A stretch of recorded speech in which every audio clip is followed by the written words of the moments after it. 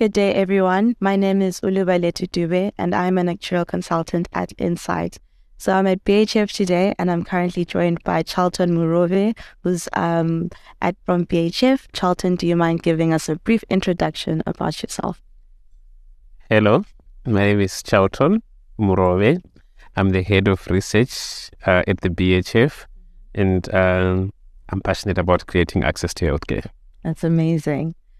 So Charlton, I had the pleasure of sitting in on your talk, and basically your talk was about innovative solutions to funding high cost medication. What do you feel are the complexities that surround actually coming up with a solution to funding high cost medication? Okay, so one of the biggest barriers has always been the regulatory approval for getting something going when I think there is incomplete regulation. Schemes were not supposed to face such risks alone. We should have had a risk equalization fund, or more recently risk adjustment mechanism for schemes, which would essentially create a way of schemes sharing risks amongst themselves. The benefit of that is it improves sustainability. From a scheme perspective, it creates more certainty in terms of the outflows. So without that in place, the next alternative would be reinsurance, but there has always been negative perceptions around reinsurance. One of them does make sense, in that when a scheme pays a reinsurance premium, it is essentially loses some of that money. It goes out to a reinsurer. So we had to find a solution which addresses this challenge, while it's also taking care of some of the regulatory concerns. Okay. So you came up with an innovative solution that you shared with us. Do you mind touching on it? So the solution is a cell captive arrangement. A cell captive arrangement is an insurance arrangement where the insured parties come together, create their own rules, and then they make a reinsurance arrangement amongst themselves. So besides having the flexibility of setting their own rules, they have the benefit of sharing in the reinsurance profits. So the concern about money being lost to the system is not there, because the money is just shared amongst the schemes.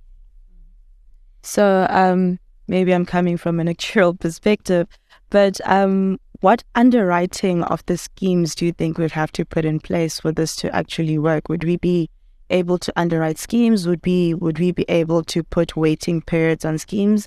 Is the voluntary, whether or not it's voluntary to enter into this arrangement, wouldn't that also have an impact on how sustainable this arrangement would be? Yeah, so with a cell captive, you can make it the way you want it. When we start off, obviously, we do have some aspirations we want to see happening. We want it to be such that anyone can participate, number one. Number two, we also want it to be simple. I think looking at the previous risk equalization fund, it was quite complex. Schemes would know upfront whether they're going to pay into that adjustment mechanism or if they're going to benefit, and then it then makes the decision making by the scheme a little bit tricky, because some would say, no, it doesn't make sense for me to participate, and so on. So maybe it would have worked, because a regulator can say you must, but we can't say to people we must. So how we approach it is we have a lot of constraints that we want to meet. So one of them is simplicity. So we hope we'll be able to have a single premium for all schemes, which will only be dependent on size, which is the same principle you have in schemes of community rating. And then having a simple premium like that, and then also making sure that everyone has a reason to want to participate. So for small schemes, I think the obvious reason is it smoothes out claims. For bigger schemes, some of them, just because they are big, they tend to attract members who claim so much because members go there because they know there's more financial security. Some of them also might want to join simply because they want a structure which is going to standardize how they approach innovative medicines or these high-cost medicines. So joining a structure like that might just help them with their PR campaigns. So we just want to make sure that at the end of the day, the self-captive arrangement is attractive to everyone. People might not join for exactly the same reasons, but there is something to benefit from that. So when it comes to actually claiming from the self-captive arrangement, would it be a case of your medication costs have gotten to a certain point, or are we going to single out different, diagnoses or things that would result in high-cost medication? So we have selected 25 drugs. I don't know what to say in terms of drugs, whether I should say products, but it's drugs. We'll use NAPI codes so that it's not going to be this product manufactured by that and so on. So the NAPI codes will standardize that. In these, they cost in excess of 250,000 per year per beneficiary.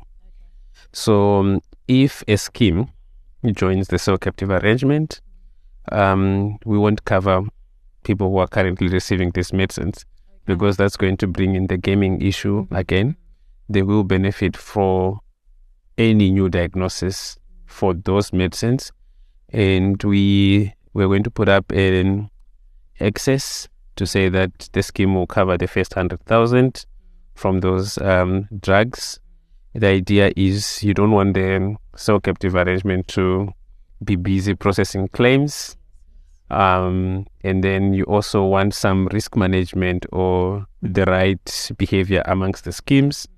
Then what we possibly might do is we'll say for any amount above 100,000, we can say the self-captive would pay maybe 95% of that. The scheme still covers 5% just to make sure that they don't completely pass on all the risks to the self-captive. And then we'll put up a ceiling, the maximum to which the self-captive arrangement would pay. And then, so this is what we think. We will sit with the schemes and discuss and see what they say. It's an arrangement for schemes by schemes. So we'll obviously get input on them and make sure that it's sustainable, and it also is almost like a no-brainer for all schemes. We hope we'll get there. I hope so too. Have you been able to come across any maybe case studies of other places where this arrangement has been implemented before? So self-captives are not new. They are just new to schemes. So I think a lot of industries do have their own self-captives arrangement. I think some insurers actually do have their own self-captive arrangement. So they are common practice. The vehicles we are going to use are already established. There's legislation providing for that under the Short-Term Insurance Act already. So it's just schemes plugging into an existing system and then making the rules for their own benefit. So in this process of putting together the self-captive arrangement, how do you plan on including all the stakeholders involved? I imagine outside of the schemes, maybe you'd want to get some input maybe from the pharmaceutical sides, from employees and employers, from the government regulator. Is there a sort of a game plan you have of including all the necessary stakeholders? So far we have managed to get this far because of the help we have received from our stakeholders. We have received help from Universal Healthcare and Medicredit in terms of just analyzing and coming up with that list of 25 medicines. Then when it comes to pricing, we did have lots of help from Insight. So we will work with relevant stakeholders along the way until we get this through the finishing line. So what do you see in terms of the future of other innovative methods of funding high-cost care, high-cost medical high-cost medicines in South Africa. Do you feel like there's any technological advancements that you're seeing that might also be able to maybe help improve the cell captive arrangement, or even help develop other innovative tools that we could use? Yeah, so I think there's always potential for innovation, and I think there are some ideas which we'll share when the time is right.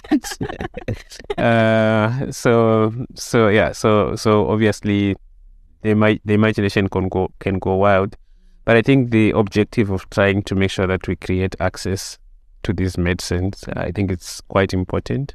It resonates with a lot of stakeholders.